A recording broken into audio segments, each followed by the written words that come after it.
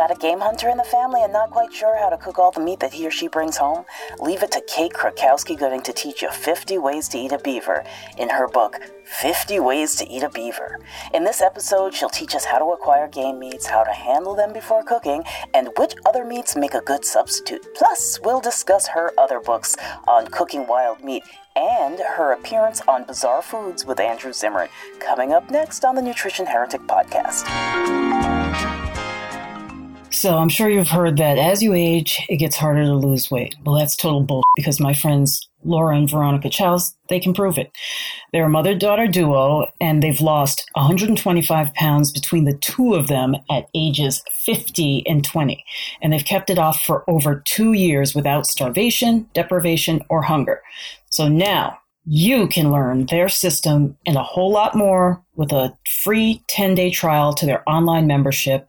They'll give you the diet, the recipes, classes, and more. Sign up today at nutritionheretic.com/utmost-diet. Fat is bad for you. I just pop a pill and I'm fine. Meat is murder.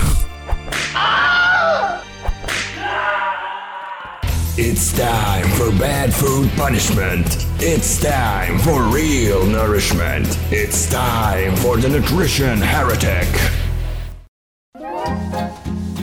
The following program is provided as information only and may not be construed as medical or health advice. It is not intended to diagnose, treat, or cure any disease. No action or inaction should be taken solely on the basis of the information provided here. Please consult with a licensed healthcare professional or doctor on any matter relating to your health and well-being.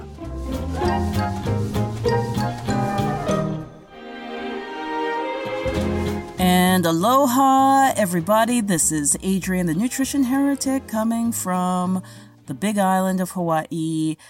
Today, we're going to talk about wild meat because years ago, my husband had this friend who used to like to go out hunting, and he was really trying to connect with his roots. So he went out and he caught a squirrel, and we were playing poker one night, and he's got the squirrel just cooking away on the stove. So I asked for a piece, and it was tough, stringy, and dry. And absolutely flavorless because he boiled the heck out of it. No salt, no seasoning, nothing. It was just a hunk of tough boiled meat. And I said, this has got to be a learning curve for this kind of meat because we don't have that anymore. You can't go to the store and just buy squirrel. There's no cookbooks about it. We do know that the founding fathers ate some of these wild meats like squirrel and cock, by the way. But a few years ago, my a marketing friend of mine, Ed, he went to a book signing in Maine, and he met today's guest heretic, which is Kate Krakowski-Gooding, and she is the author of 50 Ways to Eat a Beaver. And I'd like to say that we are kindred spirits in our sense of humor, at least. Kate, welcome to the show. Thank you, Adrian. I like your squirrel story. What an introduction. Yeah, I was kind of like sworn off of, it scared me away, maybe is a better way of saying it, from ever trying wild game meats. Not that I haven't had things like you say kangaroo, I've had the opportunity to eat certain things and they were done really well, different kinds of elk and moose and so on. But first of all, how closely related are the squirrel and the beaver when it comes to meat quality? Not anywhere near. Really? There's no relation. So a squirrel, if it's cooked, it is, well, you shouldn't boil it. It should be braised. And Right. It ends up tasting like dark chicken. Ooh. Okay. Yes, it's delicious. It's just like dark chicken meat. However, if you that's part of the reason why I started writing cookbooks, because I got tired of people saying I've never had a good game meal. And it really is on how you prepare the meat as well as how it's taken care of from when you get it in the woods to your table. Right. So, is there a period of aging or anything like that people want to observe, or is it not just a fresh meat? Well, for beaver and squirrel, the fresher the better. Okay. There are some meats that it's important for it to hang. A lot of red meats. However, that said, beaver, I usually get it. My brother catches it, traps it, puts it right away in the freezer. Okay. And unless you're going to eat it right away. Squirrel, same thing. But like moose and elk and caribou and deer, there needs to be a little bit of hanging. Okay. For, the blood to settle out. Right. And I know with chickens, we usually want to wait 24 hours for, I guess. After they've been bled, yes. Yeah. So, and there's nothing like that with the beaver or the squirrel? No. Okay. Wow. That's awesome. Yes. And the beaver is red meat, where Right. the squirrel is like dark white meat. Right. Okay. All right. So now when you first had beaver, tell us a little bit about that story. Like what was your introduction? It's in the book. So but... it's actually really funny because I had gone trapping with my old boyfriend, Dwayne, from up home in Jackman. And unbeknownst to me, he said to his mom, why don't you make some beaver for dinner? And we come back, we'll have it. Isn't that so suggestive? We went out trapping. Yeah. Mom, make some beaver for my new girlfriend. Yeah. Okay. Yeah, I know. That's why my husband, he's the one that picked out the name of the book, the old double entendre. Right.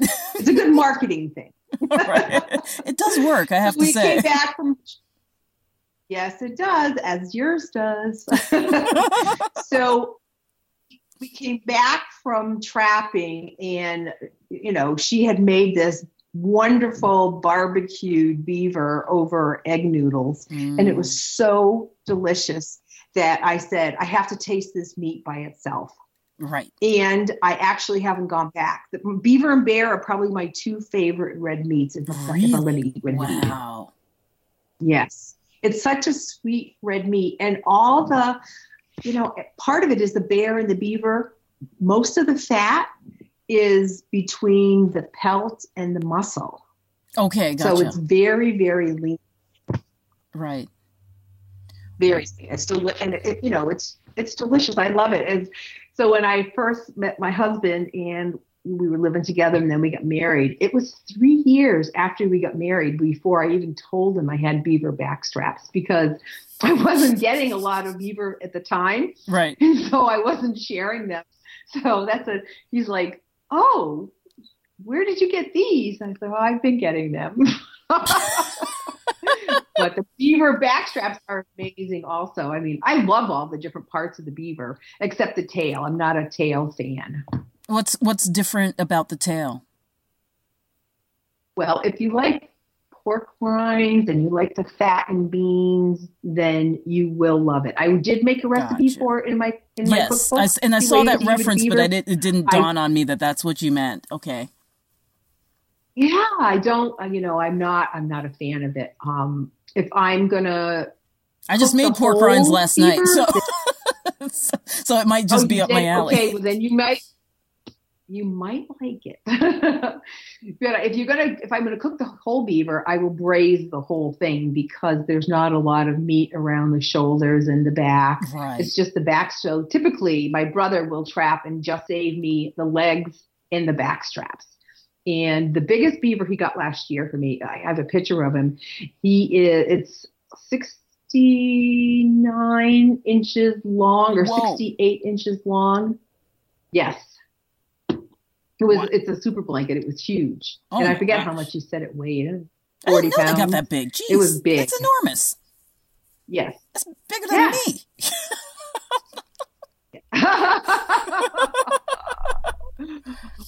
They are huge, and they are not an animal you want to upset. Right. Yeah, I can imagine. Yeah, they're nasty. They could be they'll be well if you're out in a canoe and you're anywhere near and they're breeding or they're preparing for the winter. They will just slap their tail. It's like you're in my territory. Whoa. So what other meat? I'm kind of obsessed with this part. But what other meat would you equate it to, or because I guess what I'm thinking is that modern Americans, we tend to, because, and we'll go into this later, but because we, have these more neutral tasting meats as our primary meats, right? So the beef, pork, and chicken, right? They're fairly neutral. Wild, right. Going into, like, I grew up eating lamb and goat. And first of all, most Americans have, until recently, had never heard of eating goat. But lamb was always like, oh, it's too gamey. It's, I don't like the fat, the whatever people have, issues with. Where would you say the beaver in terms of flavor? For that, it's not the same flavor as lamb, but I would say it's a heightened flavor. And because typically we are used to eating pork, chicken, and beef that are farm raised, right? You are not, the difference in the meat flavor is because of what they're eating and where they are within like the grazing. If they're cattle grazing out on the plain and then finish corn fed, that's going to be different than ones that are just corn grain fed all the time. Right. And your animals that are out in the woods, they're eating all your fresh leaves and berries and roots. And so they are, which is all very flavorful. Right. And the typical animal that we eat is bland food. So we're used to eating bland meat. Right. And I'm glad that you brought that up because, I have had the opportunity to eat chicken that has been more, foraged, as well as pigs that are given more variety in their rations. For example, in northern Italy, they eat a lot of chestnuts around November time.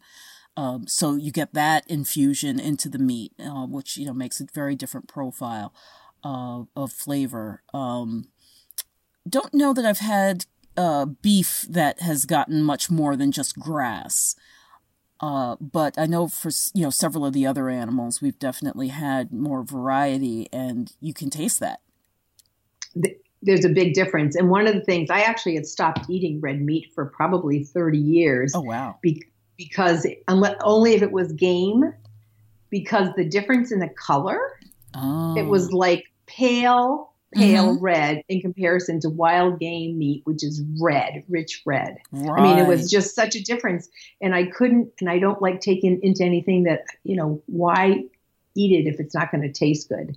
And it got to the point where I'm not sure what the different hormones that they inject or are fed, but it just didn't, it didn't sit well.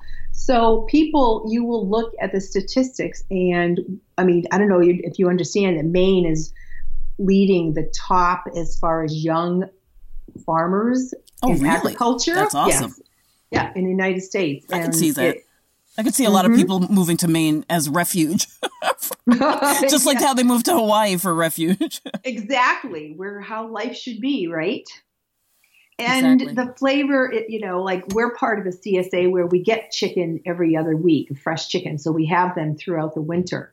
And the difference in flavor, and when I make my stocks, it's 100% difference from, your organic versus your things that you can buy at some stores. Yeah, for sure. And, we just, we're recording this right after Thanksgiving and, people came over on Thanksgiving and they're like, wow, how'd you make that? And I was like, fresh ingredients. Like, what's your point? It's not that hard, to make a good tasting meal when you start out with great ingredients. I mean, that's the backbone of it and you don't have to mask it over. And actually, that's one of the things I like about your recipes is that they are recipes that enhance flavor or complement the flavor, it's very clear that you're not trying to cover up the flavor of the meat, which I think is really, really important for people. And I will support you 100% because I cannot tell people enough what you had just said is that it is so important to start with basic, fresh ingredients. And sometimes just using one fresh herb as opposed to dried makes all the difference in the world. Right. Exactly. And I mean, it's, I think two flavors in the kitchen that are overlooked, because they're considered too plain are, in desserts, it would be vanilla bean. Mm-hmm. And in regular cooking, it would be parsley. Yes, parsley. A little bit of parsley added at the end of any dish. Like even my salads, people are like, "What is that fabulous flavor?" I'm like, "It's parsley. That's all it is. It's just a little, just a couple of sprigs of parsley chopped up at the end. Totally changes the profile of any salad." Yes, and it's so funny because my two basics that I go for are fresh, long leaf thyme. Yeah. French long leaf thyme, which I really like. It's the most flavorful for me, and cardamom.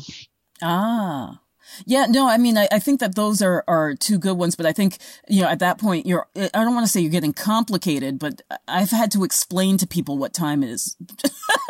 Not to mention, and cardamom isn't even in most people's vocabulary around. No, actually, you're absolutely right, because if they've grown up with a meat potatoes culture, salt and pepper is almost all they've known. Right. And then that's kind of where the parsley and the vanilla come in. It's like those are exotic, but they're also considered plain. Like people think, oh, what flavor of ice cream? And they're always surprised if a child says vanilla instead of chocolate or strawberry, right? Because vanilla, it's so, we even use it as kind of a pejorative meaning, that something is bland or boring, right? Right. So how did you start writing cookbooks? So I had just quit my husband's company. Mm-hmm. I had actually turned it around for him financially, and I'm not in the maintenance mode. So I started doing some consulting. We were living up on Mount Desert Island at the time. And a friend asked me to write a cookbook for her because she knows I've been cooking all my life. I'm totally self-taught. So I started putting some numbers and things together. And the bottom line is she wanted me to develop a tabletop cookbook for 100% sales. And I said, well, that's not going to work. I said, because you're going to need national distribution for what you want. And I don't have that networking capability, up here on the island.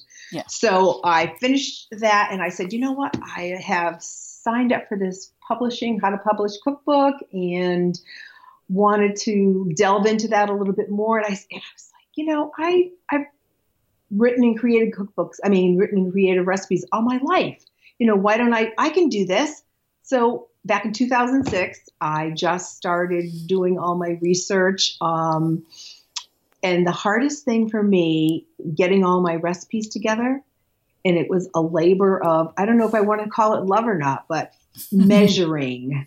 Yes. I wrote down recipes, but I didn't always put the measurements in. And it just was. Yeah.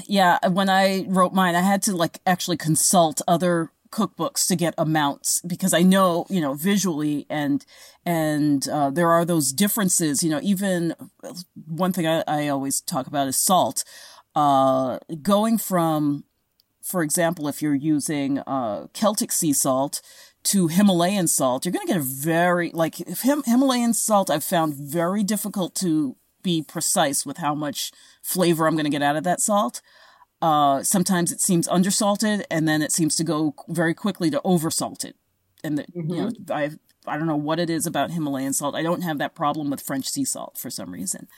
Yeah, that salt is very strong. Himalayan salt is. It can be, but then I've used it in recipes where I use the same amount that I would have used of another salt, and it just nothing. Buckus just doesn't taste like anything. Well, it depends on what you're doing with it. So yes, I do understand. Yeah, I'm not sure, but one way or another, it always seems like I'm never at the right amount for for whatever I'm cooking.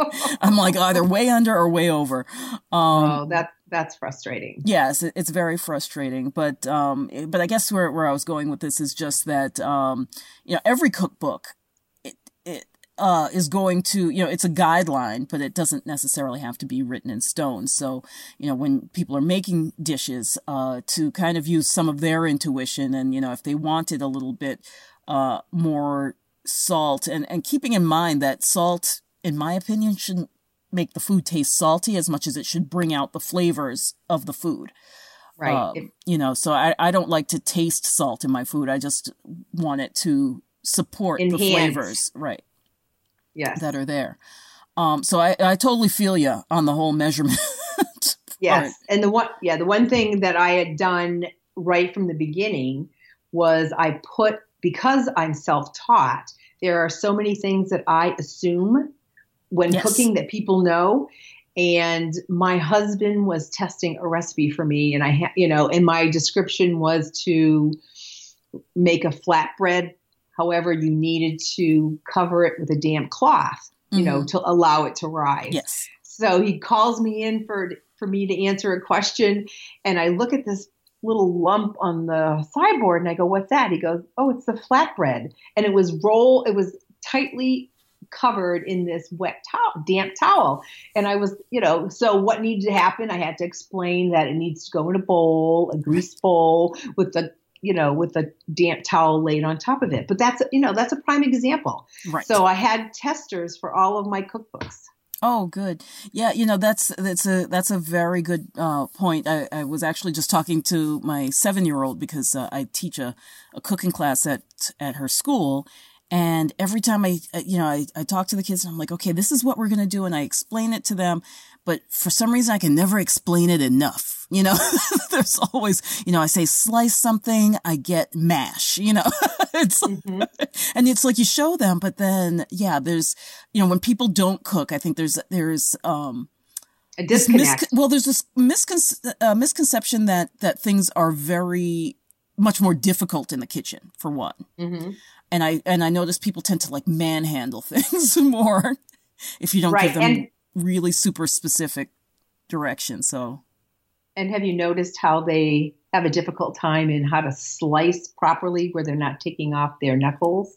Yes, there's that, and there's also the sawing back and forth, which does not come naturally to a lot of people. They think they're just gonna like chop it down like it's a battle axe and then just remove it, just separate it from the other part. But I have to explain all the time. You kind of saw, like if you're carving particularly, you want to kind of saw back and forth on that. And then of course, if you have a dull knife, that doesn't help. Right. Yes, exactly. Yeah. I mean, the whole getting fingers under there. Yeah. And things sliding around. Oh no, let's make a flat surface out of that round thing before we try to cut into it anymore. So, what are some of the health benefits as you see it between the wild meats and the store-bought meats? Well, the big thing for people to understand is that, your wild game is a much better source of protein, minerals, such as iron and zinc, because of what they eat. They're out there eating a natural diet. They're more active than a typical farm animal. And all of that between the food they eat and their activity contributes to their lower fat content of the meat. So, eating greens in the wild contributes to your pro-inflammatory omega-6 fatty acids, also a higher content of your anti-inflammatory omega-3 fatty acids, and that's including fish. I mean, you're going to go to say you go to the store and you'll see two different kinds of salmon. You'll see a sockeye and you'll see a farm raised. Right. The sockeye will typically be your nice, clear red through the whole way through. And then your farm raised, you're going to see in between each layer this thick, like white. Yep. And And that's the fat. It's like gelatinous, not even like good gelatinous. I don't even call it fat. I call it grease. It's not normal. It's not good. It's not normal. And it's orange in color. It is. Because that whole story, right? How they're actually gray, the farm raised salmon, because they're in cages eating each other's feces, as well as soy and corn pellets. And that just before, they used to feed them shrimp shells before harvest, but now apparently they just feed them dye. Oh, so they don't see, that is news to me. Yeah. I know they had finished some shrimp, the shrimp shells, because that color turns their meat. Right. Right. Well, this was according to one of my butchers from, about 15 years ago, who told me this. So I don't know how accurate his information was, but I actually have had a few other people in the fishing industry back that up and say that they're mostly using these dyes. Well, I will say that I'm curious because a friend of mine caught me a farm raised salmon that must have gotten out of the pens. Yeah, there was that big scare when they were closing on the down West Coast recently. And it was, it was pink. So I don't know if it was at the end where, it had eaten shells or been eaten dye, but that's curious. I'm going to do some research on that. Thank you for that. Well, actually that'll be interesting too. Because I know that there was that big breakout of all the fish in the Pacific Northwest a couple months back. Yes. But what was I going to say? The color, was it pink or was it orange? Like, I wonder how much time it had spent out of the pen. Yeah, no, it wasn't orange like a sockeye, but it wasn't a lighter pink orange like they usually are, the farm raised one. It was a little bit darker than that. So it was out for a little while. So perhaps the fish had gotten out of the pen and was out in the wild for a little bit because the color was really good on that. One of the things that people always ask me too is about mussels, because there's so many that are cultivated now. But the difference between that is they're not penned up. Right. They're hanging on ropes, and there is stuff going through that they're able to capture and eat. And so the flavor is still good for the cultivated mussels versus, ones that you can dig. They're both really good. However, the cultivated mussels, they really worked hard to be able to get as natural an environment as possible with these new rope growing cultivations. Right. Now, with the wild meats, at least in your area, is there any particular precautions that people should take? Should they, get them tested? Is there any, because I'd like to think that these animals are, intuitive about what they eat, right? They know, like I have goats, and my goats know when something is going to make them feel sick or they just smell it and they're like, I'm not sure about that, right? Nope. Yep. Same thing with my cat. So I just got a moose liver, and it wouldn't, because Edgar loves moose liver. However, if it's not bright, because I called my brother because it ended up being the guy that got it for me. He took it right from the moose and put it in a cooler. Mm-hmm. So what happens is it didn't allow it to naturally decrease in temperature. Okay. And so it actually made it mealy. It was fine for, some animals would be eating it, like my stepdaughter's dog loves it, but my cat wouldn't. Right. And so I was testing it because I'm making a mousse, a faux F-A-U-X. Oh, okay. So instead of, faux gras, like forced duck, I make it with moose liver, which is really yummy. Mm. So, it's all, and the color didn't look right to me. So, once you've handled game meat and organs for a while, then, you'll know. But just that was a little segue to get back to your question. So a lot of people will not, in areas that are more populated, may not even test eating the organs just because they don't know of what could be in the ground or what's on the pesticides and things like that, right. What they're eating, if it's, close to more people. But, I understand, the colors and how it is. And so I will, depending upon where it is, I will take it and eat it or use it for something.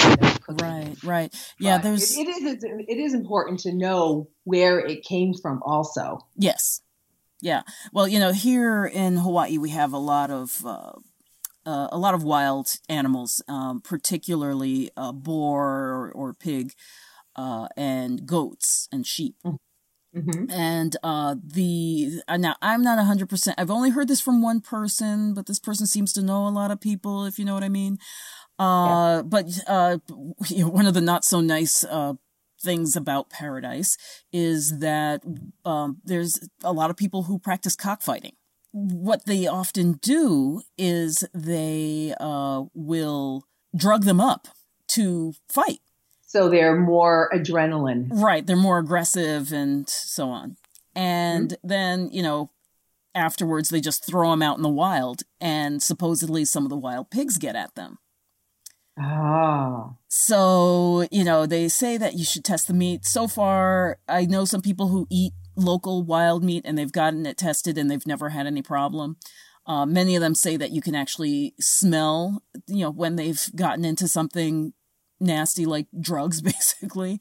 Mm-hmm. So, that's one of the reasons why I asked that question, because I just wondered if there were other contaminants or weird, local practices that you've heard about in other parts of the country that may impact, the quality of meat. If there are people know within the wildlife community if there is something going through. Yeah. Like when I was working out in the woods one year, we had the brain disease for the moose and the deer, where they were eating feces, and it was the worms were getting up to the brain, and they were just running around going crazy. It was like terrible. A scrapie? A scrapie. I'm not familiar with that term. Yeah, scrapie is sort of like mad cow, but yes. But in usually it's the deer, they talk about it. And yes. So this was a moose. I actually they had to put it down, and I had to move it with my bucket loader, but that was then you have to be careful because this was in the middle of summer. And so then, the biologists would come to the tagging station and they would assess the animal, and that's always been very helpful. Right. But the first moose that I got, it looked very healthy, and we went home, because as a celebratory dinner, we usually eat the heart. Well, it was riddled with worms. Yikes.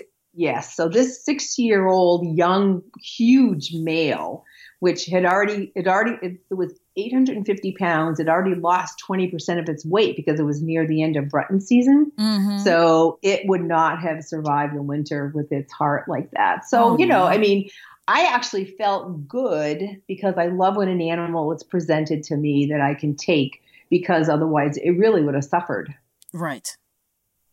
So that's another aspect of hunting. Yeah, and there's actually a theory on scrapie as well, that or in mad cow and every permutation of that, that it has a lot to do with high manganese levels. And one of the things that was found in the Southwest, I want to say around Colorado, when they had their big outbreak of, 20 years ago, was that the salt licks the hunters were putting out to attract the deer was imbalanced in its chemical composition. And because they're not putting, like now, like our goats have a Himalayan salt block that they can lick. And, I put seawater every once in a while in their water, to get, the actual naturally occurring balance of minerals. But I guess there's one that you say Morton Salt puts out, or some other. Now they're going to come after me. You know what I'm saying? Yes. Just your run of the mill, not naturally procured salt. That might have some bearing on well, maybe not the worms in the heart, but for sure, some of the mental imbalances that sometimes happen in these animals.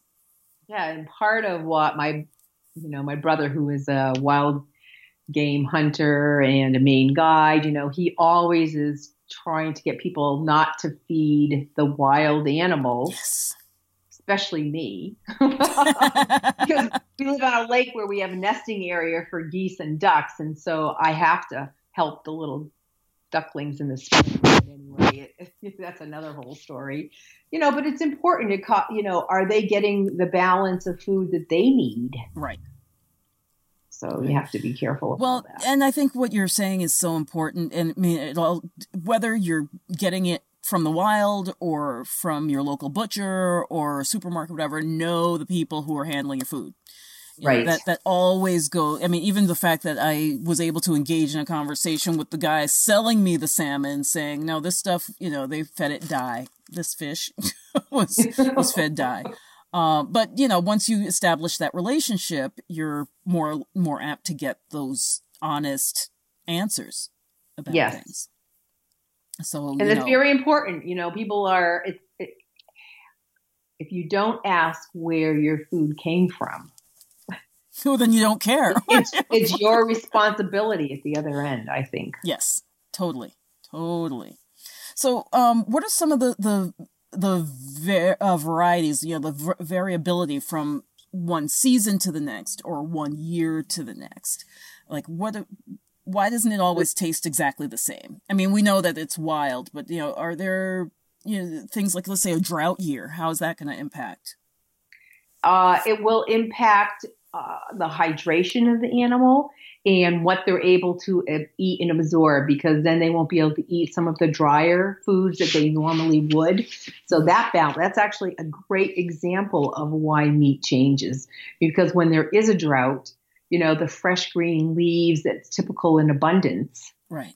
will not be there. And so the meat will change because they're eating more dried buds and bark, cambium, things like that would make the meat not nuttier, but it might make it a little bit wilder than if they were eating more of the greens.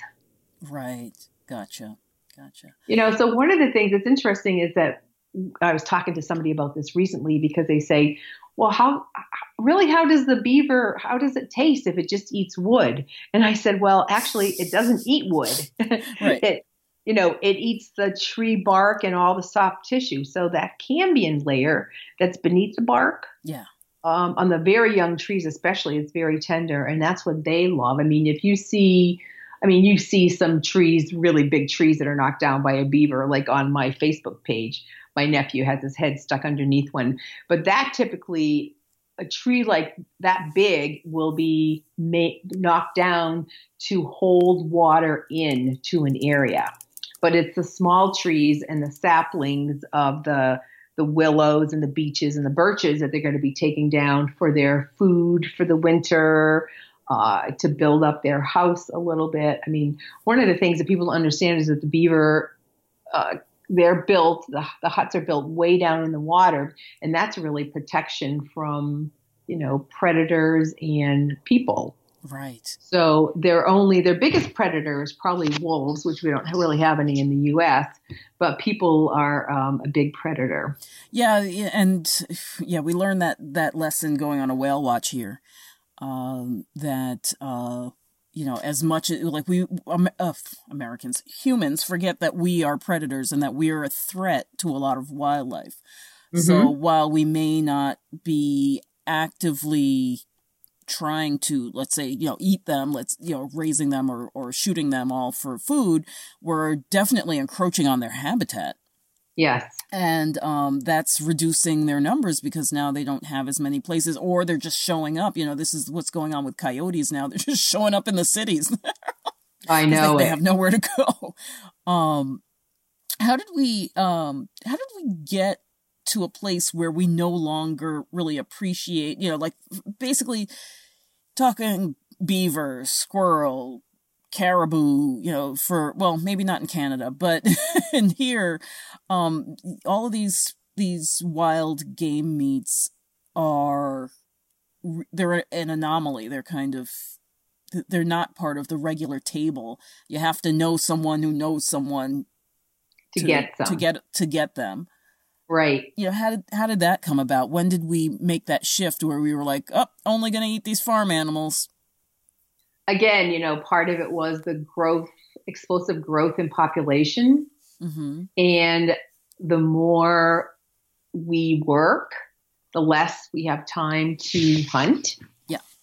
And I know we were looking at statistics for the inland wildlife, and the number of young girls and boys coming into the hunting experience has some diminished years. However, this past year seemed to have gone up a little bit. So the more people that take the time that want to hunt and get their food, or that has been in the culture in your generations, that I still see happening. Okay. But if it hasn't been in the culture of through the generations, or you've grown up in the suburbs and then gone off to college and you're always in the city, those things are furthest from your mind. And then you look at the convenience, and the convenience is the grocery store. Right. And so we are, I don't know what the balance number is right now, but I still see a lot of people that are involved in the hunting and the fishing. And yet I also see a lot of people that aren't even interested because of, I really think technology has moved us in the direction of more convenience. We want everything, immediate gratification, more convenience. Let's have it now. And so, if the people are educated enough, though, because I do know a lot of people that are like that. However, what's important is they keep shopping the farmer's market. They put a little planter outside just to have some herbs to add into their food. That little bit will. Just the parsley, like you talked about, if they have a little thing of parsley and they start adding it into salads, they're going to say, oh my God, I wonder what else I could do. And so that is a snowball effect. And so if people get those ideas that you just talked about in their head, then they get excited, because also when they're serving it to somebody else says, oh my God, what did you do? This tastes so good. I can't make it this good. And it's as simple as adding a fresh herb or something at the end. Right. Right. Yeah. And I love what you say about people who have these traditions in their families and kind of holding on to that and moving that forward, or at least, keeping it for future generations, and still exploring, the snake and beaver and other meats that we don't think of. Like most of us don't even, we look at a squirrel or a beaver and we're like, well, I'm not, like the last thing we're thinking about is like eating it unless we're starving. Yeah. Yeah. But so many people would rather reach for a bag of Doritos than to eat that. But it drives home something that one of my followers has told me, because her husband is a psychologist, and or I should say psychotherapist, and he works with a lot of people who have, cult-like affiliations. And one of the things he said is that when a cult, one of the first things they will do to kind of bring you over to their side is to separate you from your native foods and the foods that you enjoy with your family. And they'll prescribe a diet that basically makes you become antisocial. Interesting. And it's a really, I think that's a really powerful way of interpreting it. And it's very true. If you look at, what we would consider some of the, whether it's more radical diets or radical religious practices, there's always something that's off the table that makes you not able to sit down with other people who aren't part of that group, right? Yes. Oh, interesting perspective. Yeah. So, I like to hear that there's people like that, because that's the thing is I grew up in New York City. I moved here only 4 years ago, but to me, growing up, when I would hear about people who ate these different meats, and it always seemed like these people were the fringes of society, but that's because of my New York City upbringing. In places, even an hour outside of New York, already you're starting to see, different landscapes, even the way they make a pizza is different, for crying out loud. Yes. So, you can only imagine what some of those other little like local things that might still be lurking, especially going into like the Native American communities and things. Yeah, well, it actually totally makes sense because you are not subject to hunting or wild game while you're in New York City. No, although my parents did once buy a live chicken at a market. And somebody, I don't know who slaughtered it, but I remember picking out the chicken. It was like one of those like deals in the Bronx. Like they had this big like open market. This is back in the 70s though. I don't think they allow that anymore. No. Oh my God. But that's as good as it gets back then, right? The fresh. Yeah, exactly.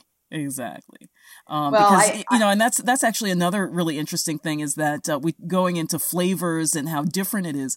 My family's from Jamaica, and so many like for both of my parents, it took them a couple of years before they would eat American chicken. But many of our Jamaican relatives, they're like, we ate chicken all the time when we were in Jamaica. Came to the U.S., can't stand the stuff because of what they eat. Right. It's not wild. They're not. I mean, because your chicken's in Jamaica. Plus, that's the first time I had goat was there, and I love it. Yeah.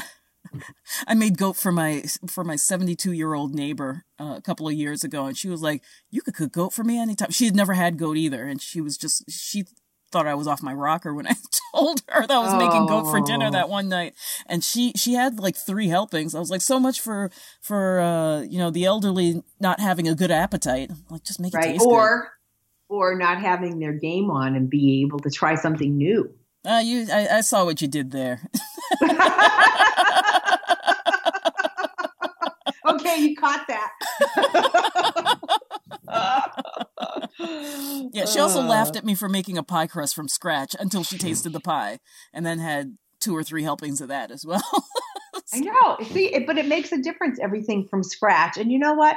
If you go through my cookbook, 50 Ways to Eat a Beaver, there are some very simple recipes. I mean, you can substitute any red meat in there, but it's just a matter of having, I have a lot with dried because a lot of people don't have a lot of fresh herbs in there. But, it's all what you like and what you're going to add into the recipe to make it yours, to enjoy. Right. Yeah. And I think, I'm not criticizing your title by any stretch of the imagination, but I think, like you said, people buy our books because of the titles. And I guess I get this a little bit where people are like, well, I don't have a cock. All I have is a hen. But with beaver, I think it's important for people, for your book in particular, to realize that, okay, maybe you can't get beaver, but there's so many things that you can substitute. And I think, especially for those of us who aren't in a beaver area, bountiful beaver area, that we, need to keep in mind that all these other red meats will work and even white meats, right? Like pork is not necessarily a red meat. No, it's more of a white meat. Yeah. Yeah. So, because it would actually, pork would end up being too dry unless you're doing the shanks or the knuckles. I mean, then you could use some of the beaver recipes, but pretty much red meat. Gotcha. Awesome. So, tell us a little bit about, you were on Bizarre Foods with Andrew Zimmern. Yes, I was. It was so interesting. So these friends of ours who have a Rabelais in Maine, who have a rare cookbook store, Andrew had gone to school with Samantha, one of the owners, and he was doing a whole segment in Maine surrounding his father's surprise 80th birthday party. Aww. So he was trying to figure out things that he hadn't eaten before. And so she said, "You've got to meet Kate. She'll eat anything." So he called up and he had not had beaver before. Which is surprising. I know. That and the fact that he doesn't like nuts. It's like walnuts or something really, really innocuous like that. No, that, and what did he? Oh, yeah, the 1,000-year buried eggs, he said, or whatever it is. He goes, He doesn't like those, but so he did this whole tour of like part of down east and southern Maine, and he had come up, and we were looking at places to film. We ended up building a beanhole bean pit in 2 days because we did beanhole beans, and then we used some of my moose. I'd gotten a moose, so we had moose steak, and then I did a campfire beaver chili which allows you to, because we cooked on the campfire too. Right. Okay. Right next to the beanhole bean pit. And all, the chili that I made was basically all these yummy herbs and onions and beaver, and that was it. Mm. And then I don't know if you're familiar with black flies in Maine, but they are horrendous in the summer. They eat us. It's my gosh. I went hiking in the woods in Canada in the summer once. It was like that scene from King Kong with like those giant bugs, like wrestling them to the ground. Oh my gosh, they were horrible. They are.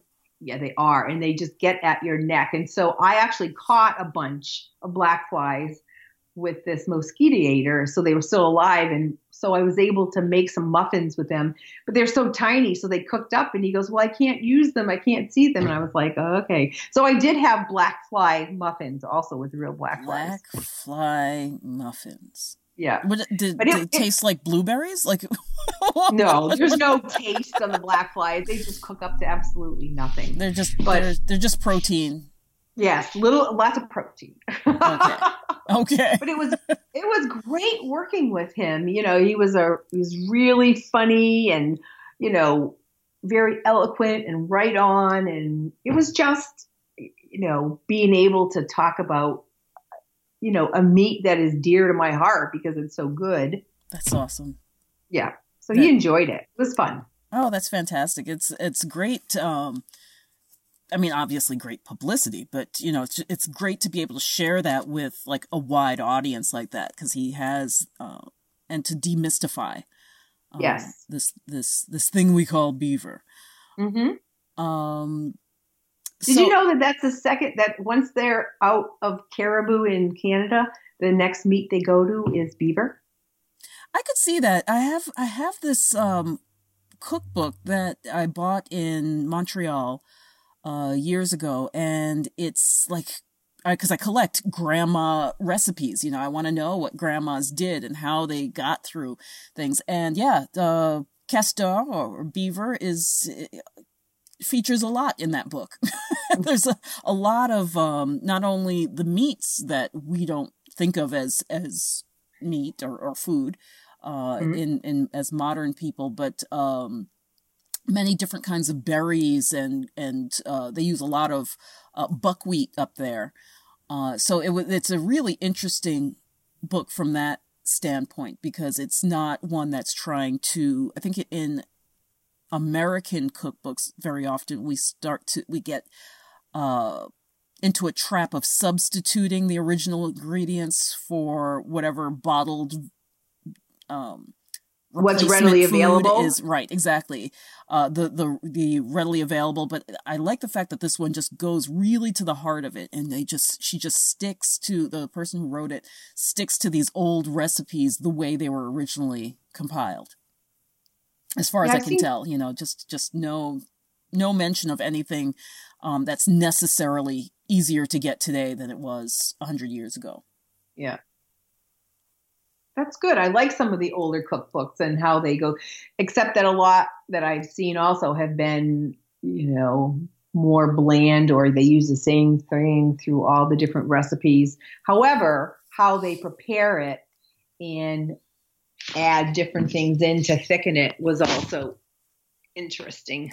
Right. Well, I think that particular cookbook, one of the things that I found interesting, and I saw this a little bit in your book as well, is some of what we normally think of as sweet spices being used in savory dishes. So, more of the cinnamon, nutmeg, allspice, cloves being used in, like you say, a pork dish or a beaver dish, for example. Right. Or the the cardamom with the curry. Right.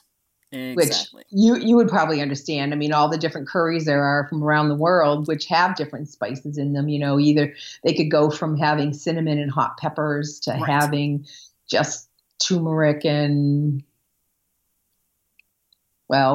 ginger. Ginger, thank you.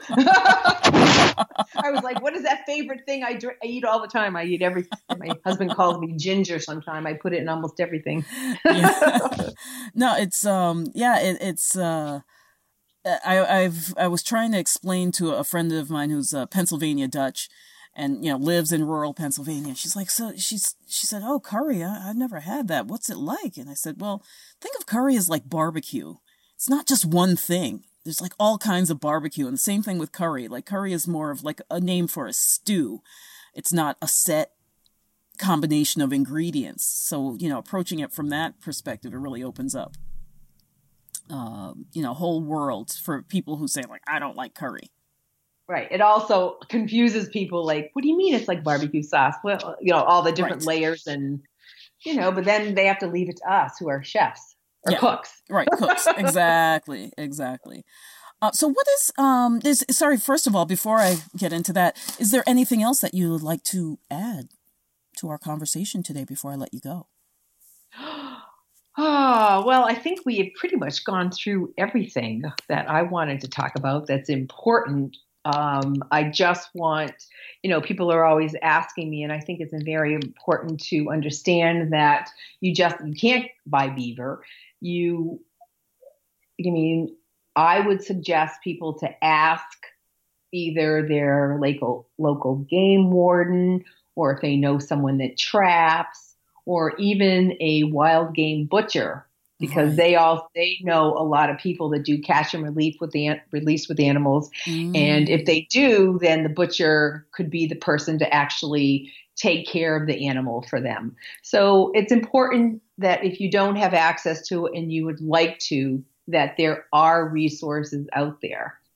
Yeah, and that's a big thing here, where we encourage people to just start talking to the people who are the purveyors of food in your area. You'd be surprised what you find when you just, peel back the curtain a little bit. So many people do not fully understand where they live until they start trying to improve their health and eating a little bit closer to nature. Then they suddenly uncover, like, they notice signs that they didn't notice, whether it's for, somebody who has a cooler of eggs sitting out on their lawn every day, or, these little butchers. I know in Canada, again, in the Charlevoix area of Canada, of Quebec, there was, last time I went, several places that specialized in emu meat, for example, and just like these local, really, really just wild. Well, the emu was not necessarily wild; they were farm raised. However, but it's a new source of protein that somebody hasn't tried. Right, exactly, and we have. Go on. Go ahead. I was going to say, we have the same in Maine, we have these halal markets because of the influx of different immigrants coming over, and that's where I get fresh lamb, fresh goat. And unfortunately it's not fresh, but I have been able to get camel from them. Oh, wow. Yeah. Wow. I mean, it's really, so Jusk and the farmer's market, I cannot stress that enough for people. It's such an amazing source. And if you don't see something that you want, ask. Because there are a lot of people that don't participate in farmers market because they don't have the time. However, they do have the source. Absolutely. You seem to, have the hookup on beaver. Where you've got, is it your brother and a good friend who catch for you? So you've got your hookup, but if somebody were to purchase beaver, about how much a pound are they looking at, or you just buy them by the animal? What's the deal? No, you can't sell it. So they're just not allowed to sell. It's illegal. It's illegal. Okay. Completely. It's illegal to sell. Gotcha. However, you can, like I will trade a cookbook for a beaver or some meat for somebody because they're getting something that they want and I get what I want. Right. Okay. So bartering is still allowed until now. Awesome. Well, that's until somebody hears this and it's illegal and then I come after me. Oh, okay. We'll just block that out. Okay. We didn't say anything here. It's fine. Okay. I've been trying to get on a python hunt for the last couple of years. Whoa. Yeah, so talk about something great for my birthday. My husband a few years ago had found this place in Nevada with all this wild game meat. So he got me all this wild game meat for my birthday. You know, I had python, I had iguana, I had llama tongue, I can't even tell you what else. It was amazing, you know. Yeah. And my friends are like, only you would be excited about this stuff. I'm like, yeah. Yeah, right. I mean, it's a little hardcore even for me, but but I can understand it. I totally get it. I mean, I would like to. That's the thing is like a lot of stuff. I'd like to try a bite first, you know. Yeah. Just even a little bit. I mean, I tried to get these people to let me try some armadillo when I was in Belize. Ah, yeah. But you know what? But you know what? They're respectful, and this is what I liked is that. So the iguanas and the armadillos were in the fertilization season. Okay. So they would not kill them because they couldn't tell which one the males and the females, you know, were at the time, I guess. Or at least that's what they told me. And so they were just respecting, you know, their birthing rights. So Yes. I'm like, oh, I understand that. I'll come back when they're done. Yeah. Just take your mother away from you. Okay. Wow. But that is incredible. Well, I hope that people listening to this, you know, will go and investigate, you know, see what's available in their area. You know, we don't have to starve. And see, now I'm just opening a whole other can of worms because, you know, there's so many of these articles going around, especially these places in like Spain and San Francisco that are saying, we're not going to have enough meat. Eat this plant that we're putting into a vial somewhere, and a guy in a lab coat is going to turn it into protein for you. Synthetic. Yeah, and they make it sound natural, right? Oh, it's got algae. It's just algae grown in a petri dish. Oh, God knows what else is going on in there. Oh, please, visuals. Yeah, seriously. So yeah, you know, unless you've watched the show Last Man on Earth, there's no chance of really, you know, every one of these wild meats just becoming extinct. I think we just need to start appreciating them more. You know, I don't think the issue is that there's not enough food. I say this repeatedly on the show that it's not an issue of whether or not there's enough food to feed the 7 billion or the 9 billion that we're expecting in 40 years. But it's more of let's not waste and let's look at other sources that are around us and in this case, rediscover the foods of our ancestors. Right. You know, all of our greens and other kind of proteins, you know, the beans, the legumes, they're all very healthy and a great complement to the diet. Right. Well, you know, in my lexicon, I consider the beans and the nuts, beans starch and nuts fat. I do think that they can support proteins, but I don't like to see it when people rely on them as a protein source because I've just seen too many disasters. Even though we've had a few guests who say, no, we found a way to make it work. But it just seems like it's a little bit playing Russian roulette when people try to rely on those exclusively. Right. It's hard, you know, you see all the iron deficiencies and things like that. Well, I mean, there's more than just iron. Yeah, there's a lot of deficiencies. And when you look, again, historically at how people have eaten these foods, it's always with an animal food. You know, there's always some, you know, little piece of pork in there or some fish broth or, you know, some animal food, a dairy. Protein. Right, exactly. Mm-hmm. So, you know, just keeping that in mind. So, with that said, can you tell me I know that your website is blackflystew.com. Do you have you have a Facebook page as well? Yes. If you just actually type my name in, Kate Krakowski Gooding, that will come up. Okay. Great. And your books can be purchased at on Amazon.com as well as islandportpress.com. Right. If you go to my website, actually, the links are there to provide, unless they want hand autographed, and then they just send me an email. Awesome. That's fantastic. Well, Kate, thank you so much for spending time with us and for educating us on this fabulous meat called beaver. And thank you very much for having me, Adrienne. Oh, but of course. And folks, you don't want to miss recipes like mustard crusted beaver. And porcini rubbed beaver. and the notorious beaver loins. The best. Yeah. So, thank you so much, and let us know when you have a new book coming out. I will. Thank you, Adrienne. Fantastic. Thanks. Bye. Bye. The Nutrition Heretic Podcast is a production of Savor the Journey, LLC.